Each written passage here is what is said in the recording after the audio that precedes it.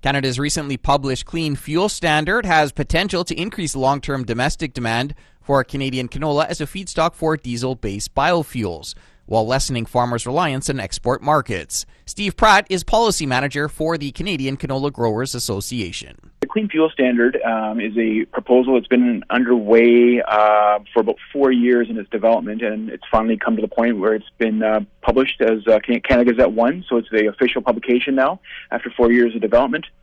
And essentially it is it's a clean fuel standard that is going to be focused on transportation fuels and driving down the carbon intensity of fuels. And the reason canola and other Canadian field crops are see some opportunity in this is because of all the modeling, both private sector and government, that increased use of biofuels will be required to meet the obligations of this regulation moving forward to 2030.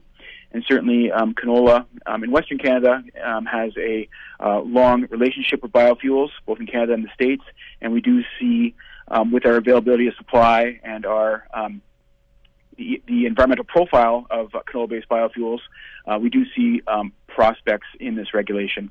That said, there are still some things we need to iron out with government to the benefit of farmers and the industry. Yeah, and I guess talk about some of those areas that you might have some concerns over. Yeah, the major thing is around what the government's referring to as the land use and biodiversity criteria. It's got an awkward acronym of LUB, and essentially what that is lumping. It's looking at putting together criteria around land use and sustainable land use, and this will apply to Canadian farmers and feedstock producers as well as any globally. And what we asked government to do, which they did partially, was move us towards a framework of what we call aggregate compliance.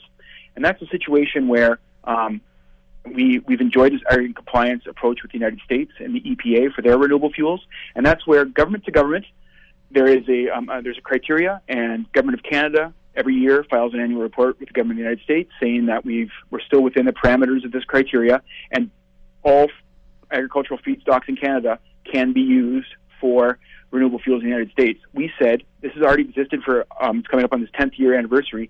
Why don't we replicate that in Canada, where you can prove to other parties and the world and yourselves that we are still addressing sustainable land use, but not need on-farm, by-farm verification and certification. Under the current CFS, the government has moved to what we're calling a partial aggregate compliance approach to that land use issue, but are still, as it stands today, are going to require a form of farm-by-farm certification or verification or traceability when a producer is delivering canola into the system. So we still have a fair bit of work to do with the government on this, because that is, in our estimation, that is not a needless regulatory burden for Canadian producers to deliver into a system to satisfy our own domestic regulation. Any other areas where you'd like to see more details or clarification? The process for this is going to be ongoing into late 2021 and early 2022. So another piece of this is around the life cycle analysis model, which is going to give canola-based biofuel, be it biodiesel or renewable diesel, being the two major products, is going to assign the carbon intensity scores, which are going to be important for fuel producers to generate the credits under this system. And we just need to ensure that all the good environmental profiles about canola, its production and its life cycle, greenhouse gas emissions profile are the best they can be, because that will be one of the key drivers in the industry for use of canola and